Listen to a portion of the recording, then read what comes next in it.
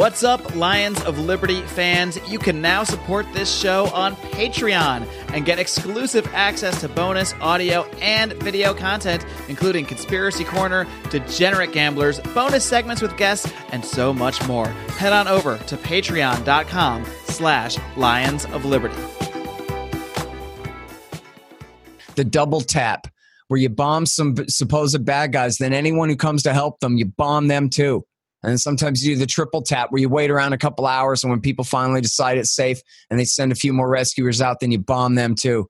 And this is the absolute horror show that America is perpetrating on these people. Welcome to the Lions of Liberty podcast.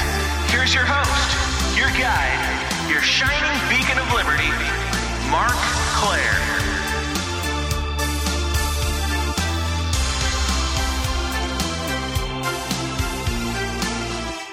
Wow, what's up, my Liberty Kitty Cats, and welcome back to your favorite podcast that is hosted by me.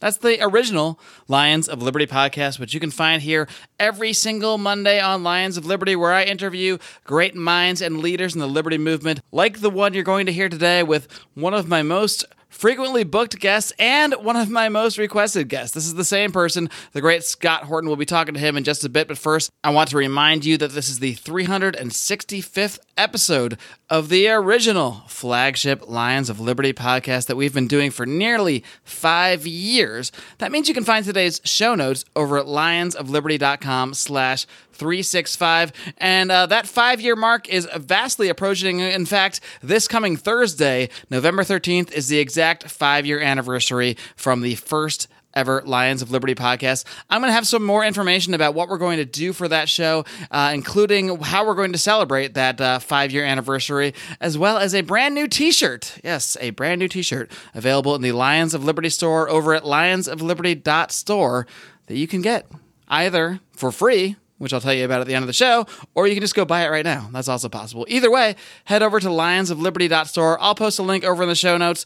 Go ahead and check out that t-shirt. It's pretty cool. It's designed by our friend Dan Smots, the host of the System is Down podcast, a show you really got to check out. Scott Horton was actually on that show fairly recently as well. But speaking of the man himself, Scott Horton, we have a very important subject to be discussing today, and because it is so important, we're going to get right to it. All right, my guest today has made several appearances on this program. He is the author of the incredibly important book, Fool's Errand, Time to End the War in Afghanistan, which we discussed the last time he was on the show. He is the editorial director of antiwar.com and the managing director of the Libertarian Institute. You can hear him weekly here in Los Angeles on Anti-War Radio every Sunday on KPFK. He is also the host of The Scott Horton Show, where he has conducted thousands upon thousands, literally, of interviews on foreign policy. As far as I'm concerned, he is the Liberty movement's foremost expert on foreign policy. I'm always pleased to speak with my friend Scott Horton. Scott, are you ready to roar? Yeah, sure. Thanks for having me, man. Appreciate it. Of course, man. I know you're ready to roar. You're always roaring. Everywhere you go, you are roaring about your passion, which is foreign policy. And last time we talked about Afghanistan and your book, Fool's Errand, which, again, if you haven't listened to that interview, which I'll post in the show notes, or read that book, stop what you're doing, pause this podcast, go get it, go download it, buy it at Barnes & Noble, wherever you got to get it, and read it right now. It's extremely important. Tells you everything you could ever want to know about the war in Afghanistan. But today I wanted to look at if it's even possible to have a more ignored war than the one in Afghanistan. It's the war in Yemen. And this is a war that officially doesn't involve the United States in terms of direct troops, but it does involve direct U.S. support for Saudi Arabia and their bombing and their blockades of Yemen. So let's just get right into it. How did this war start? What is the background? And from the limited coverage that I've seen, which is really hardly any at all, the very small amount of coverage seems to imply that this is somehow Trump's war, but this started back in 2015, so clearly there's more to it than just Donald Trump wanting to start some new war. So if you could just lay it out in whatever fashion you find best, who are the players here? How did this start? What is going on? Well, every assertion of fact that you made so far has been absolutely correct. That the war, this phase of the war started back in 2015, so it's definitely a bipartisan thing. And the war, they say is the Saudi-led coalition. And yet America is the world superpower, the world empire, and Saudi Arabia is the satellite state. And as has been shown repeatedly in all of the major, most important news outlets like the New York Times, the Washington Post, the Wall Street Journal, as well as, in government records and Senate testimony and everything else, it's come out that the Americans are in charge of every bit of this operation, from collecting intelligence and planning and the targeting, from overseeing the operations to providing mid-air refueling for the Saudi bombers as they go on their sorties. And of course, providing all the Saudis war materiel in the first place and providing diplomatic cover for them in the United Nations and everywhere else. To the Yemenis, this is the American-Saudi war. It's not Saudi-led. It's Saudi princelings flying the jets, but it's clearly an American operation. It has been all along. It sounds like it's more United States-led and maybe Saudi carried out, if anything. Yeah, in a sense. They're working together as far as that goes.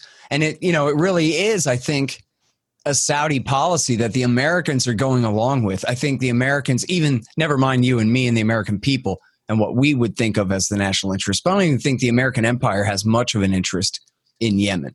Now, there are some who possibly believe their own hype about how Iran is behind the Houthi government there, and that's why we have to bomb it.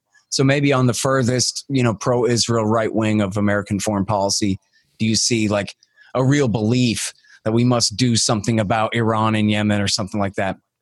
The rest of them don't. They're basically just going along with this thing. And it's not like you see, politicians out there like for other wars that, we publicly admit we're involved in and talk about. You don't see, he's gone now, but the John McCains of the world and those of his ilk, you don't see them out there supporting a war in Yemen. It's just not talked about. It's just not discussed. Yeah, well, actually, John McCain was for it, and there is I'm sure if anyone was going to be, it would be John McCain. Well, you're right, though. I mean, look, there's two different things here. I mean, first of all, it should be said that there are those in the House and the Senate who have tried to stop this and have tried to intervene and have failed so far.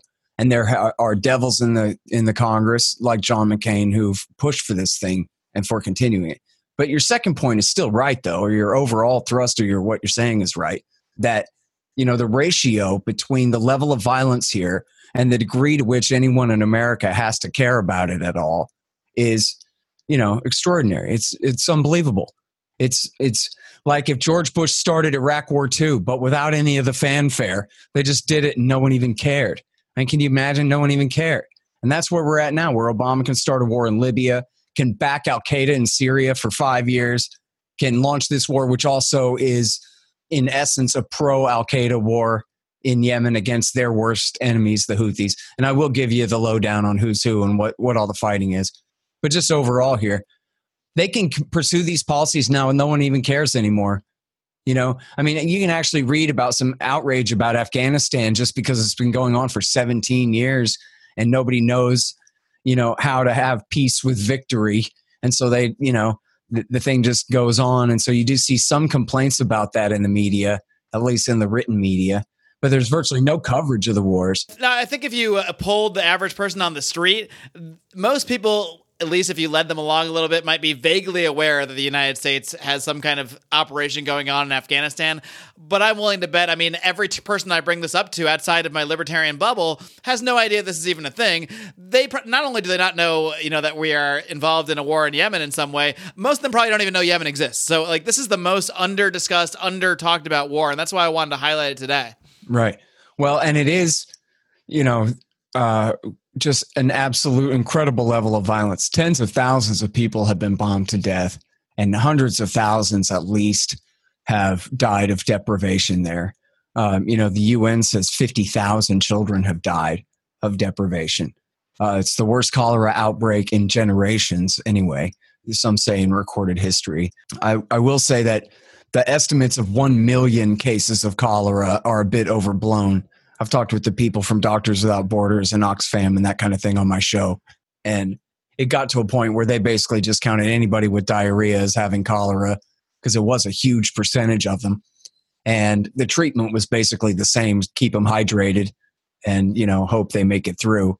But it was at least tens of thousands of cases of cholera last year. And I'm not, I'm not a medical expert, but as far as I know, basically all you need to not die of cholera is clean water and hydration. Is that right? And, yeah, and you just need to make it through a few days.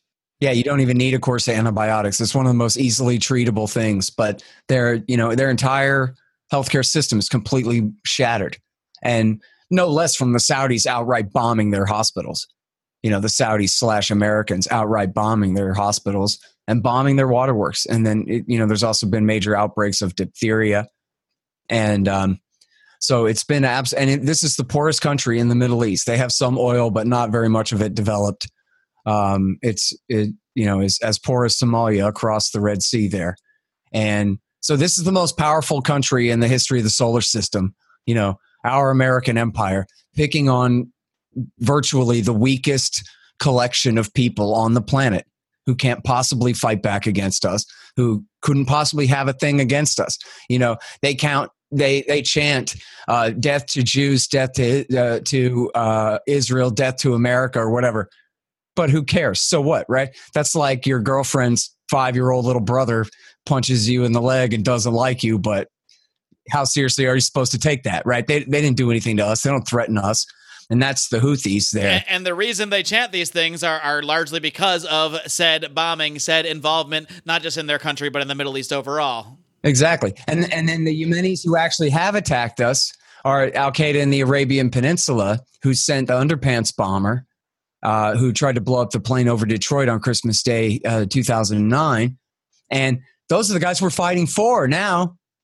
We still have a CIA drone war against them, but we're actually taking, the major war going on here is the war against their enemies, the Houthis.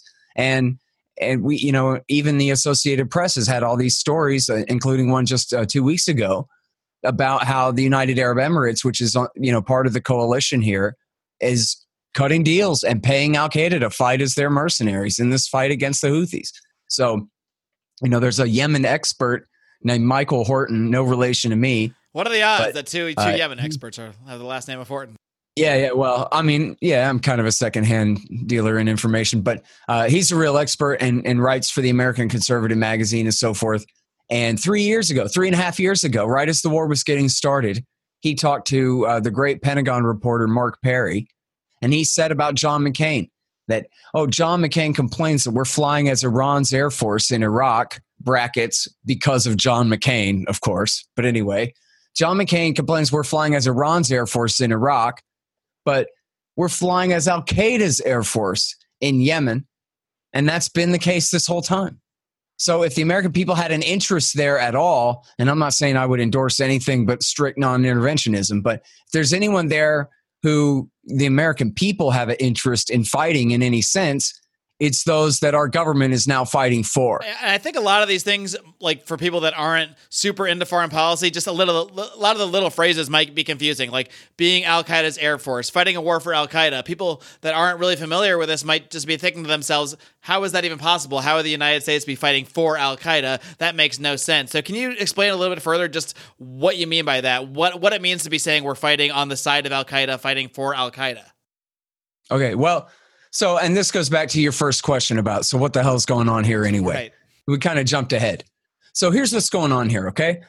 2009, Barack Obama's the new president. He comes in and he tells the CIA to unleash the drones against Al-Qaeda in Pakistan and in Yemen specifically, also Somalia. And that part is fairly straightforward with the storyline anyway of American foreign policy. We're out to get Al-Qaeda, out to get all these terrorists that caused 9/11. Right. At least this on the face of it makes sense, right? That George Bush, there were 400 Al-Qaeda guys when George Bush took office. There were about 4,000 by the time he left. So Obama came in and said, let's start bombing these guys at least. So, but in order to do that, this is the southwest corner of the Arabian Peninsula is what we're talking about here, right across the Red Sea from the Horn of Africa. And, now the whole Arabian Peninsula tilts toward the northwest, but you understand what I mean. All things being equal, we're talking about the southwest corner of the peninsula here. So in the south of the country there is mostly where the Al-Qaeda types live. And these are, their leadership, sworn loyal to Ayman al-Zawahiri. Okay. So Obama is bribing the dictator whose name was Saleh, and he ruled the capital city of Sana'a, which is right about in the middle of the country. Okay. And Obama was bribing him with guns and money to allow the CIA to wage the drone war against Al-Qaeda in the Arabian Peninsula, AQAP. Okay. Now, the more Obama bombed them and the CIA bombed them, the bigger they got. These aren't surgical strikes, right? These are 500-pound bombs. Weird how that works. If only there were a group of people that were pointing this out the whole time for the last 10, 15 years. Exactly. This is what happens. But, that aside. So, right, yeah, we're not even at the treason part yet. We're at just the counterproductive war against them that might as well be treason because it only accomplishes their goal of, it's like pouring water on a plant, It's like Mickey Mouse chopping up the broom in Fantasia. And the broom is carrying the buckets of water, and he just multiplies his problems. Right. These weeds are growing. Let's put them outside and pour water and fertilizer. Yeah. Right. So, in any case, the more Obama bribes Saleh with guns and money to allow the CIA to bomb Al-Qaeda and make more of them, the more Saleh takes those guns and that money, and including some of the Al-Qaeda guys because he's playing a double game, and he uses them to attack this group in the north of Yemen, up near the Saudi border, called the Houthis. Now, the Houthis are what's known as Zaidi Shia, which is different than the Iranian Shia, and it's really much closer to Sunni Islam anyway. They pray side by side, but it's, somewhat of a different sect. And now the Houthis is a political designation. That's not a religious designation or an ethnic designation. That's a political faction that dates back only about 25 years, I think, or maybe longer than that. Anyway, so Saleh keeps picking a fight with these Houthis, and every time he picks a fight with them, they also grow in response. They defeat him every time, and this becomes counterproductive for Saleh, okay? That's about the status quo for a couple years. It's almost like there's a universal lesson to be learned here. Yeah, but somewhere in there, right? And then, but no, wait, there's more. It gets worse. So the Arab Spring comes. And all factions decide to turn against Saleh. Nobody supports Saleh anymore. And there's massive protests, and there are a couple assassination attempts, and one of them actually is a bombing that wounds him. And so while he's out convalescing, the Saudis and the Americans conspire to basically kick him out of office and replace him with his vice president. Hillary Clinton parachuted in and said, this is the advent of Yemeni democracy. I know that's a metaphor, but it's a hilarious visual of Hillary Clinton. Literally, in my mind, she's literally parachuting in. But yeah, right. Skin in the game. She likes to talk about that. Skin in the game, like she's ever actually in danger in any way, They held an election with one man on the ballot. And you can just Google Saleh or Google Hadi, Hadi Hadi, and put that in your Google images, and you'll see the ballot with one face and one little oval to check.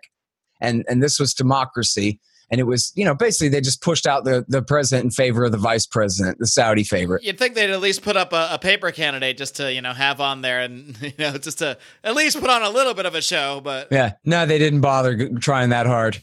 Well, so the problem was, though, is that Hadi was a loser. The Saudis liked him and the Americans liked him, but he had no major political faction in Yemen that backed him. And so his days were numbered pretty much right off the bat. And then get this.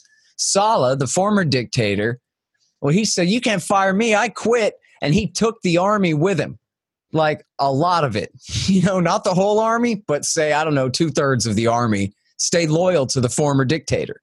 And then guess what? He went and made an alliance with the Houthis up north, because even though he wasn't a Houthi, he was a Zaidi Shia like them.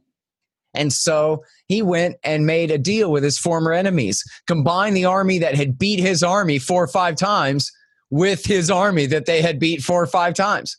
Wow. And now they came together and they marched down on the capital city in 2014. They ended up taking the capital city at the beginning of 2015. Now, Barack Obama is on video himself admitting that he knows the intelligence has, the intercepts or whatever it is, that the Iranians told the Houthis, their friends, not to take the capital city.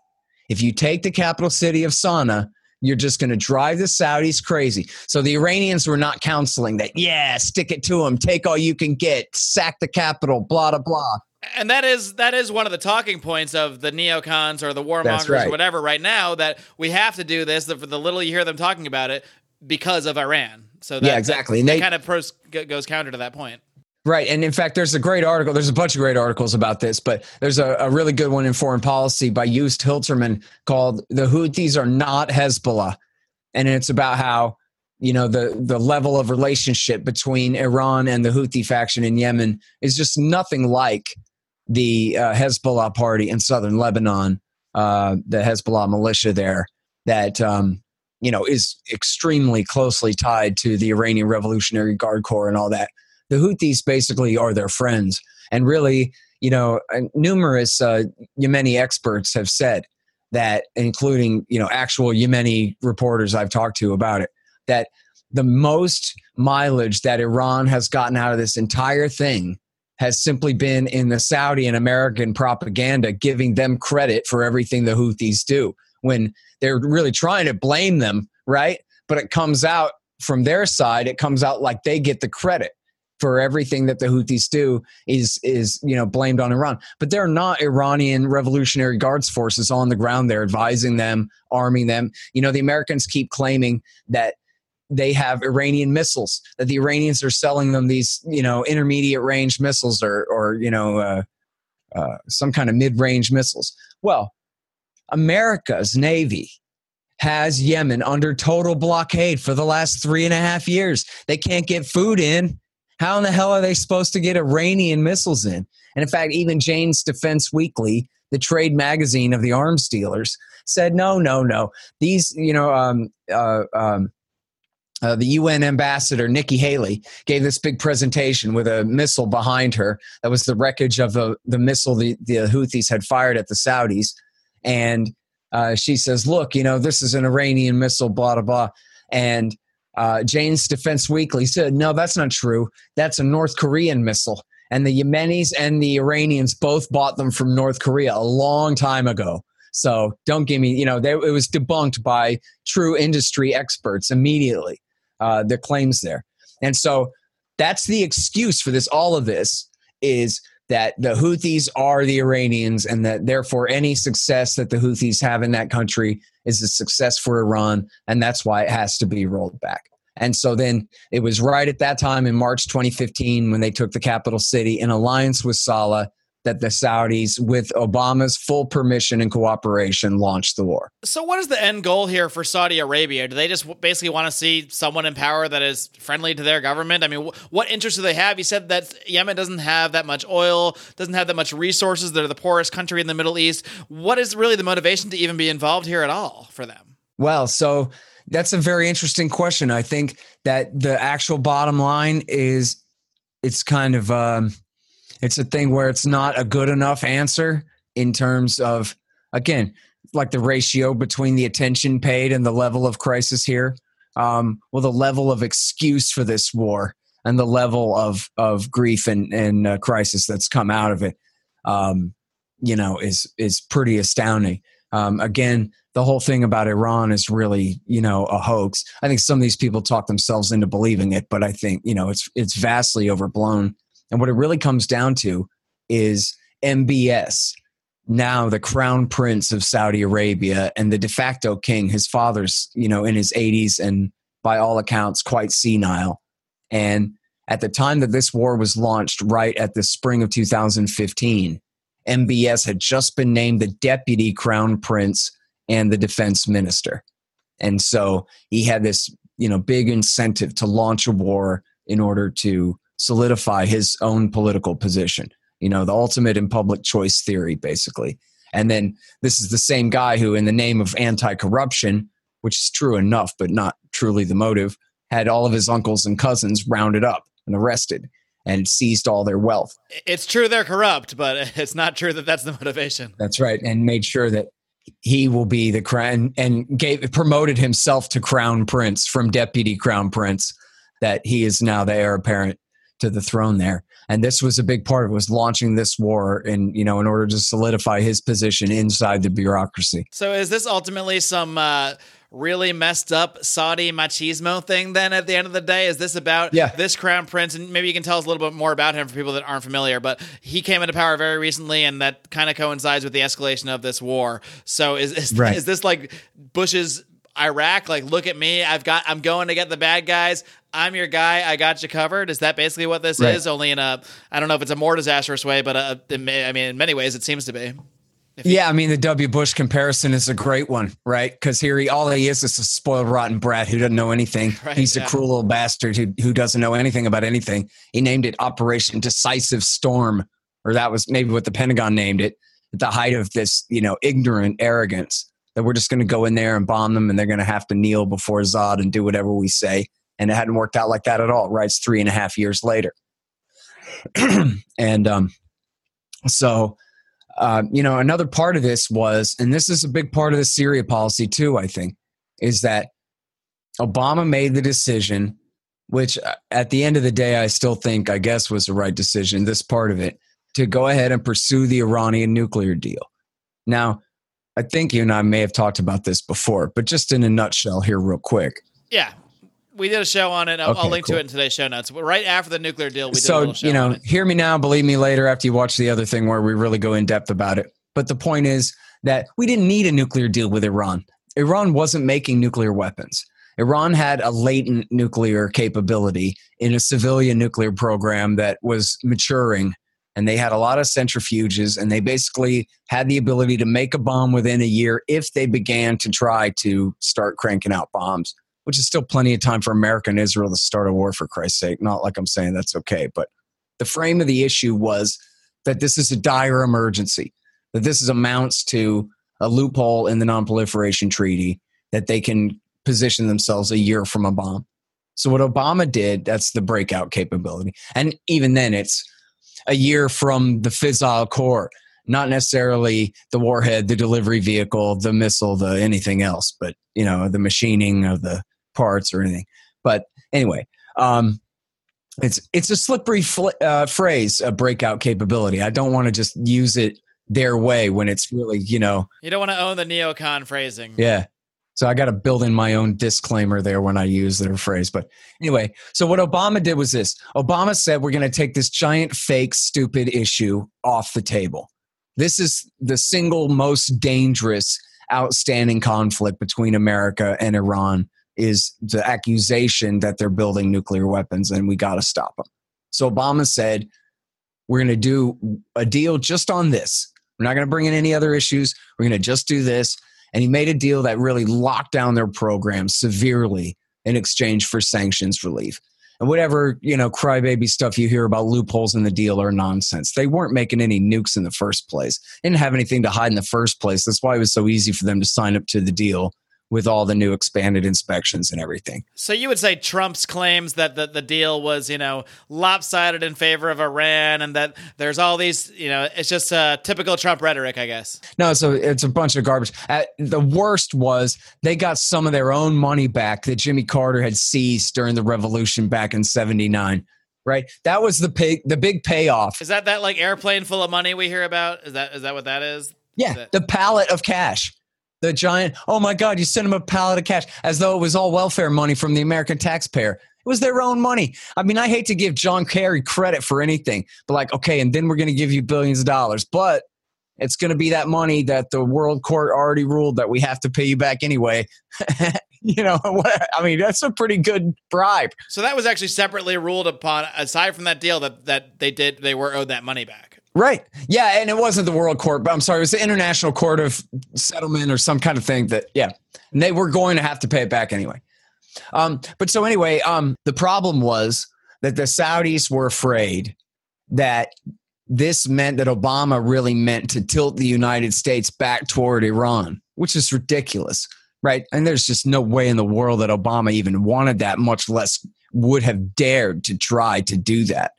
That was just absolutely outside of the question. No way.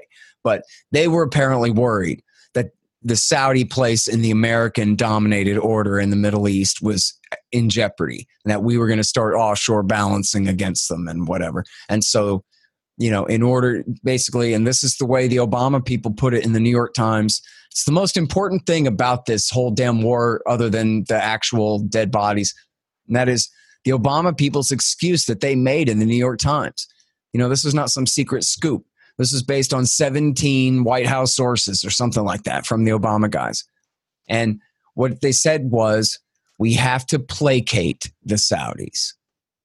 Because after the Iran deal, boo-hoo, we hurt their feelings. They're worried about their place in our order over there. And so to reassure them, we have to launch this war. And they use the phrase, it's in the same paragraph. They say, even though the consensus in the White House was that if they launched this war, it would be long, bloody, and indeterminate. Long, bloody, and indeterminate. But, oh well, you got to do what you got to do because we have to placate the Saudis after the Iran deal. And I think, this is a huge part of what is going on in Syria too. That, you know what? Even though we're doing the Iran deal, we also are going to go along with the Saudi, Turkish, Israeli policy to take Assad down a peg in order to weaken Iran in Syria, just to prove that we don't love them. It's just this one deal that we're doing. So it's basically a giant, murderous, barbaric, bloody make good for the Iran deal in many ways. Yeah, no, I mean, it's absolutely horrible. And, Nasser Arabi, who's this reporter that I know in Yemen, I think, he used to report for the New York Times and stuff about the war against Al-Qaeda there. They're not so interested in what he has to say nowadays. But, he often will tweet out, save the Yemen humans. What about us? Hey, everyone, stop and give a thought to the Yemen humans today. Look at what they've done. They've bombed these children. They've killed this family. They've done this. They've done that. And it's like, in a way, it's pathetic, right? But on the other hand, it's like, what else has he got? This is the situation that, not just our government, but that American society has put him in. That he has to desperately point out that these are real human beings. Just because you can't hear them scream from here when you kill their grandchildren doesn't mean that they can't really feel that it's any different than if somebody had killed your whole family and left your grandmother alone to grieve over them. Hey guys, this is Roger Paxton, and if you're fed up with the government running every single aspect of your life, but you're not listening to the Lava Flow podcast yet, then what's wrong with you? Check us out at thelavaflow.com, or just go back to sucking up to the government. The Lava Flow podcast, striking the root every single episode. This is Chris Spangle, and I am the host of We Are Libertarians, which you can find in iTunes, Google Play, or at wearelibertarians.com. We are a podcast that brings you all of the irreverence that modern politics deserves by examining current events from a libertarian perspective. So please, check us out at wearelibertarians.com. Are those dry, boring, run-of-the-mill political talk shows putting you to sleep on your commute or at work? Are you ready for some fun? Look no further. Blast Off with Johnny Rocket is a Seattle-based podcast expressing viewpoints of free markets, voluntary exchange, badass music, wicked banner, and of course, drinking. The Blast Off doesn't shy from the truth, but always brings the party. Let's rock and roll, Raylene. Bring it on, Johnny. You can check us out at thelaunchpadmedia.com/blastoff. Again, that's thelaunchpadmedia.com/blastoff. Launchpad Media. Always launching ideas in your direction.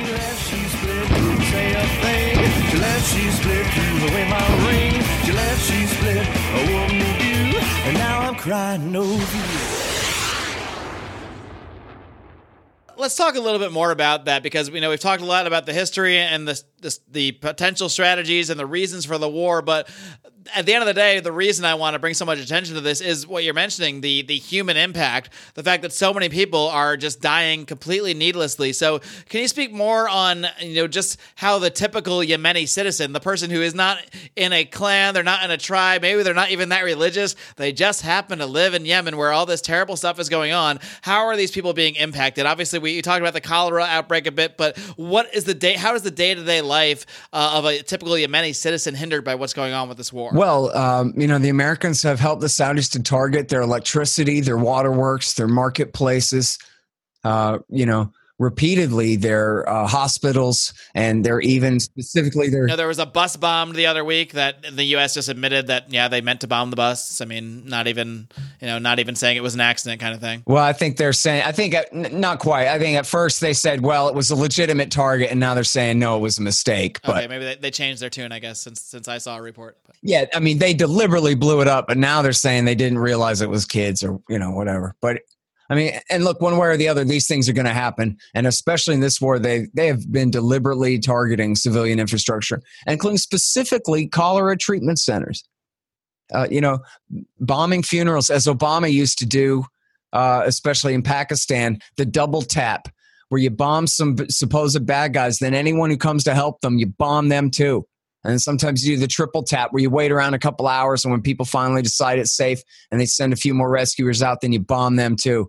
And this is the absolute horror show that America is perpetrating on these people. What is the thought behind that strategy of specifically targeting civilians who are either grieving, or I know a lot of rescue teams have been targeted? Is it really just to, crush the will of the population so much that eventually they have to beg or they have to overrule the government, and it's basically just to crush the population into ceding to their will? Is that the idea? That's right. Winston Churchill called it terror bombing. That's exactly what it is. It's to break the will of the civilian population. And you wonder why someone might show up in Times Square from Yemen with a bomb and, a little bit upset about things and wanting to hurt people. You wonder why that might happen. You don't, but right. No. Well, in fact, the Times Square failed attack there. That was an American citizen who was a naturalized citizen, had a wife, had a house, and I think a kid, and a professional grade job and a real salary, and was living the American dream. And then he went home to Pakistan to visit some relatives and saw firsthand the results of his drone strike over there in Pakistan. That was the one and only time that the Pakistani Taliban ever attacked America. They sent that guy. He said he met them and said, I'm a citizen. I can get back into America, and I'm at your service in order to get revenge for that. And he had a big argument with the judge all about it, where the judge said, how dare you? You were trying to kill women and children. And he said, well, what about the drones over there in Pakistan? You kill women and children. It's exactly what you do. You don't look around and make sure there's no women and children before you drop your drone bombs over there. That was exactly what it was all about. And, in fact, in 2009, the underpants bomber, which, by the way, the State Department admitted, Patrick Kennedy admitted on C-SPAN in front of Congress, or admitted to Congress in front of C-SPAN, I guess, that they had deliberately let that guy change planes in the Netherlands. They wanted to follow him to the U.S. and figure out who he was talking to. Right, that was testified in his trial by, I believe, one of the witnesses as well, that he saw the FBI say, literally state, put this guy on the plane, put him on the plane. Right. I don't know if it was the FBI, but somebody, yeah. Yeah. Some intelligence agency, I think. But yeah, and then he almost blew up that plane over Detroit. Well, that was 6 weeks after Obama had started the drone war in Yemen. And we're all, you're always supposed to say that whatever we do, just like the Israelis, whatever they do is always a retaliation because the other side started it. But the reality is always, just like with the Israelis, the opposite. We're the ones who start the war, then they retaliate and we say, how dare you attack us? Now look at what you made us do. And then we go and do all the rest of this crazy stuff. But then, so now again, this group that the Saudis hate so much, the Houthis, well, they're the enemies of Al-Qaeda. Remember, Saleh used some of the Al-Qaeda guys to fight back against them. So the Al-Qaeda guys, have grown ever since the fall of the government there and the launch of the war. They've grown in power and influence, AQAP there in southern Yemen to a great degree, including, seizing entire towns and tax bases, and including taking military bases, the other kind, armories, raiding them and all this kind of thing. They had a port town that they controlled for a while until the UAE kind of supposedly rousted them out of there, but I think just kind of asked them to leave. And they've been recruiting them and using them. So the UAE is they're basically, pushing and funding the ground force there. The Saudis are waging the air war, and it's mostly a mercenary army from what I gather. And they've been quite credibly accused repeatedly of torture. And including there's a new UN report that just came out about their massive sexual war crimes, rape of men and women. And you might remember this one from about a year ago, where it came out that they were torturing men, at least, by roasting them on a spit, like a pig on a spit over an open flame. I did not hear this one. And then there was just this new AP report about them outright making deals with the Al-Qaeda guys to go and fight the Houthis. So we are quite literally flying the USAF, the U.S. Navy enforcing the blockade, the U.S. Air Force refueling these American planes that the Saudis are flying to bomb these targets that the Americans are helping pick out. They are flying literally as Al-Qaeda's Air Force It's unbelievable. I guess the only thing making it not, the only thing making it Saudi, it seems, is maybe the actual pilot there. And Right. And you know what? Even then, I don't know exactly how you characterize this. Okay. I have 3 different sources, but each of my 3 different sources, they just heard it from one source each, right? My 3 different sources, they don't know it. They each have one source, but it's getting pretty thick though anyway. And the story is that at least at the beginning of this war, that there were literally American white boys sitting in the back seats of these F-15s, holding the Saudi princelings' little hands all the way to their targets to bomb and kill these civilians. Yeah, I've heard that as well. I don't know if it was from you or somewhere else, but I've heard that one a few times. So I believe it too. It sounds as believable as anything else. Yep, and look, the Americans are responsible for all of the care and feeding of the planes on the ground. The princes don't do that stuff. That's American contractors, ex-Air Force guys mostly, but also military guys over there doing all the cleaning and all the maintenance and all the rearming and all the everything. Well, Scott, I know there's no easy answer to this one. I mean, it's basically just what you're doing right now, trying to spread the word about it. But what can, the average, say, listener of this program do to, obviously, a single person donate to Doctors Without Borders. Okay. Yeah. And, I'm not a big, I don't want to say call your congressman in the sense that like, oh, I believe in the system and it can work for you and me if only we try or whatever. But on the other hand, without having faith in it, I think it is still worth a try. I think it does matter. There's enough anecdotal evidence from people who work on the Hill that when the phone's ringing and people are mad as hell about something, the congressmen and women, they take note of that. They're worried about what you're worried about if you make them be. All right. I mean, when we had the red line in Syria, I think it was back in 2011, that Obama, it looked like for sure Obama was going to go into Syria, but it basically was just a barrage of phone calls that stopped him from doing it. So it's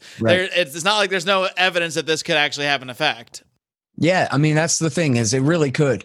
There are 300 million of us, so it shouldn't take a very big percentage of that to be loud enough to make it clear how much we care about this. And you know what? I'm sorry, because I got off on whichever tangent. I didn't answer your question about how the regular, average people who aren't part of any fighting faction are suffering here. And, the thing is, again, it's the poorest country in the world. They were greatly dependent on imports for their food in the first place. And then we've had basically a total blockade against commercial traffic and everything but humanitarian aid getting through there. And I guess some commercial traffic, but, much less than before. And so there is food, but the prices are just absolutely through the roof. And so, what you have, you don't have a massive famine. People are looking for, you may be too young for this, but 1984, USA for Africa, Michael Jackson and Cyndi Lauper, and everyone hold hands across America. I'm just old enough to vaguely remember it. Okay. So Hands Across America to raise money. And that was for the Ethiopians who were starving because they lived in Sayed Barre's communist, concentration camps, basically, collective farms. And so they were starving under communism there. But then, so the pictures are of the most desperate people, this side of death anywhere, with the swollen bellies and flies all over their eyes and just laying in the dirt waiting to die. And so in Yemen, it's not like that. They're not living on communist collective farms. They're not, available for those particular kind of photo ops. But most of the population, they live way out in the countryside. And so they just die desperate and quiet and alone. They die of the flu, right? They die of things that are easily curable diseases at any other time, except they have no clean water. There is no hospital because the Americans and Saudis blew it up. There is no distribution network. There's no good roads. There's no affordable gasoline. The entire infrastructure of the country is broken. And so people are absolutely desperate and starving and dying. Basically, they die of what everyone died of, 500, 1,000 years ago. Right. Only there's no reason for that now. There's no reason they need to be dying of that. It's specifically because we are preventing them from getting the very basic, very simple things that they need to live. Yep. And, you also asked me, well, what exactly the Saudis want? Well, supposedly they want to put Hadi back on the throne, but that ain't never going to happen. So here we have, the irresistible force and the unmovable object, in a way. And they're going nowhere. Their war that, we can't leave because we got to win it, and we can't win it, so we can't leave. Right. So here we are. Yep, exactly. And so here we are 3.5 years on, and we just keep bombing them and bombing them and bombing them. and the people keep going hungrier and hungrier. And there's really no end in sight. I mean, America has the Saudis back in the United Nations and et cetera, et cetera. And so there's no real diplomatic pressure on them. And they know it. They can get away. And, Trump actually during the campaign liked to say, yeah, it wasn't Iran that bombed the towers. It was Saudi. And like, wow, that's going pretty far for, putting it that way. And then he comes into power and he puts his hands on their orb and he believes and recycles their claim that they're going to spend $110 billion on weapons, which is probably about 10 times more than they're actually going to spend. But still, it's still a hell of a lot. But then, so he's all excited. Yeah. Did you see me and what a great job I did cutting that arms deal with the Saudis?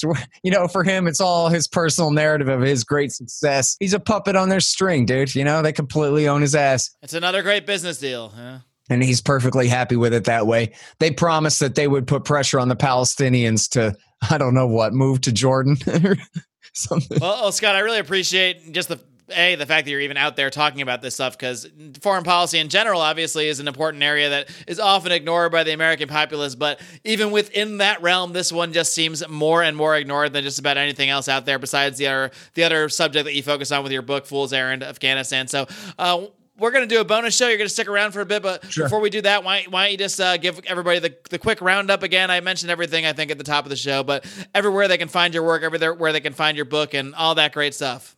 Okay. Well, scotthorton.org for the podcast. I got 4,700 interviews there going back to 2003. scotthorton.org.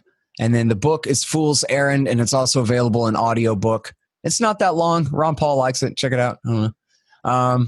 And then I'm the director of the Libertarian Institute. That's me and Sheldon Richmond and Jared LaBelle over there and some other great writers at libertarianinstitute.org. And then I'm the editorial director of antiwar.com. And so if you really want to know what's going on, read Jason Ditz every day, news.antiwar.com, and he'll get you caught up on all this stuff. It sounds like you just don't have enough to do, Scott. It sounds like you just don't have enough going on. Yeah, well, I don't make very much doing any of the things I do, so I have to do lots of things all the time.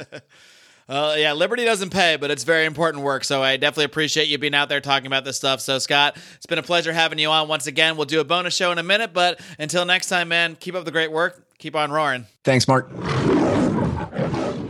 All right, friends and fans, I hope you enjoyed my conversation with Scott Horton. And I guess when I say enjoy, I just mean you found it informative. Obviously, it's really difficult to enjoy a conversation about such atrocities as the ones that are going on in Yemen, thanks to the Saudi Arabian government, but ultimately thanks to our tax dollars, thanks to our government, the government that our fellow citizens generally support in one way or another. So those are who we have to attack. Those are who we have to just spam and bombard with knowledge about what is going on there and the atrocities that are occurring in our name with our bombs, with our money. And it truly is disturbing, especially since this is largely for no reason. There's not even a feigned national security reason for this. It is just something that Obama got involved in, as Scott says, largely as a kickback for the Iran deal. And now here we are. Trump has continued the policy. The policy has only gotten worse, only gotten more atrocious. This is something that needs to be brought to the attention of as many people as possible. So I do encourage you all to share this program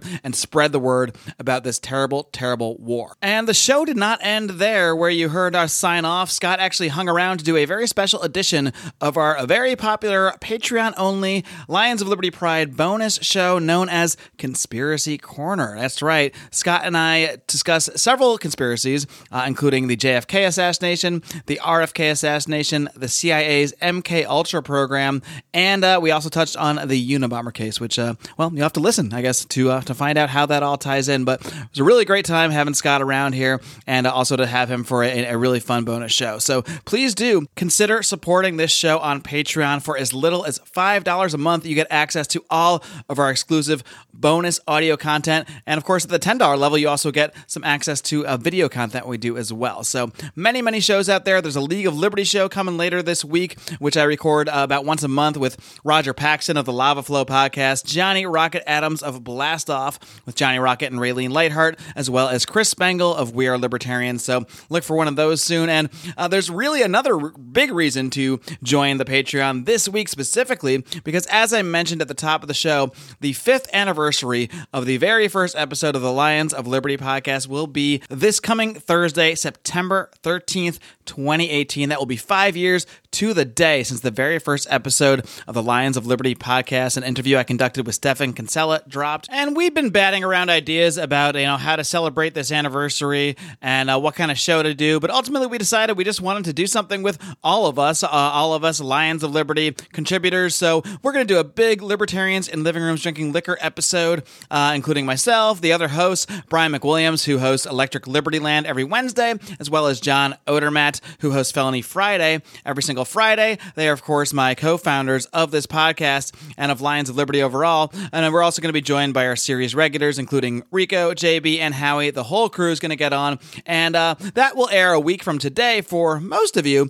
But for members of the Lions of Liberty Pride, our supporters on Patreon, you're going to get to hear that show the very day. You're going to get to join us for the actual anniversary. That show will be published to Patreon 3 days from now on September 13th, 2018. So please do join the Pride if you want to celebrate with us. And as a very special bonus, and I don't want to 100% guarantee this, but we are going to do our best because it is an experiment, but we are planning to try to live stream the recording of that show, which will be this coming Wednesday night. And we're going to do our best. We're experimenting with some new software, but we're going to try to stream that recording live to the Lions of Liberty Pride on Facebook. So there are many reasons to join the Pride to get early and possibly, hopefully, live access to that very special 5th anniversary show.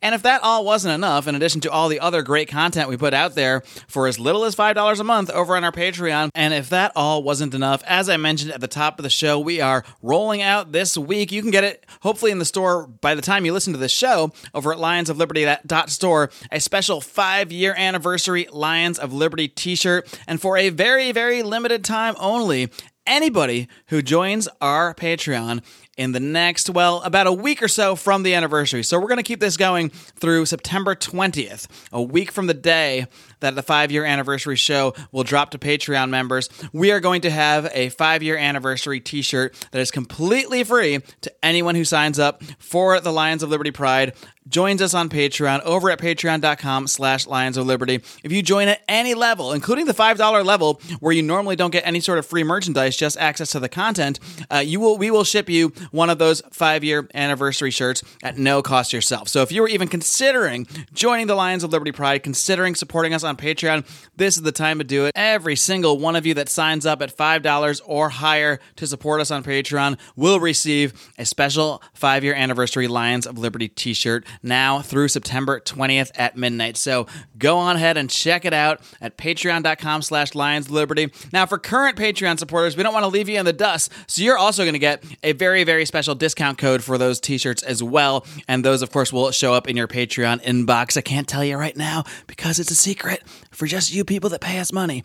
But point being, we're doing a lot to try to celebrate this 5-year anniversary. It has been a lot of blood, sweat, and Liberty tears we have put into this program, and we are just so grateful to you, everybody that supports this show. So we wanted to give you guys something special for doing so. And we're grateful to every single one of you that hits that download button, that listens to this program, that tells your friends about all the great work we do here at Lions of Liberty. Not just me here every Monday, but like I said, Brian McWilliams with his weekly shot of comedy, culture, and liberty every Wednesday, as well as John Odermatt every Friday, busting up that broken criminal justice system on Felony Friday. Friends, I thank you so much for joining us today. Hope you really got a lot out of my interview with Scott Horton. And again, like I said, if you want to hear more, just click on over to Patreon and listen to that very special Conspiracy Corner with Scott Horton. Until next time, folks, until this Thursday for the 5-year anniversary of this program, you know what I'm going to ask of you, don't you? That's right.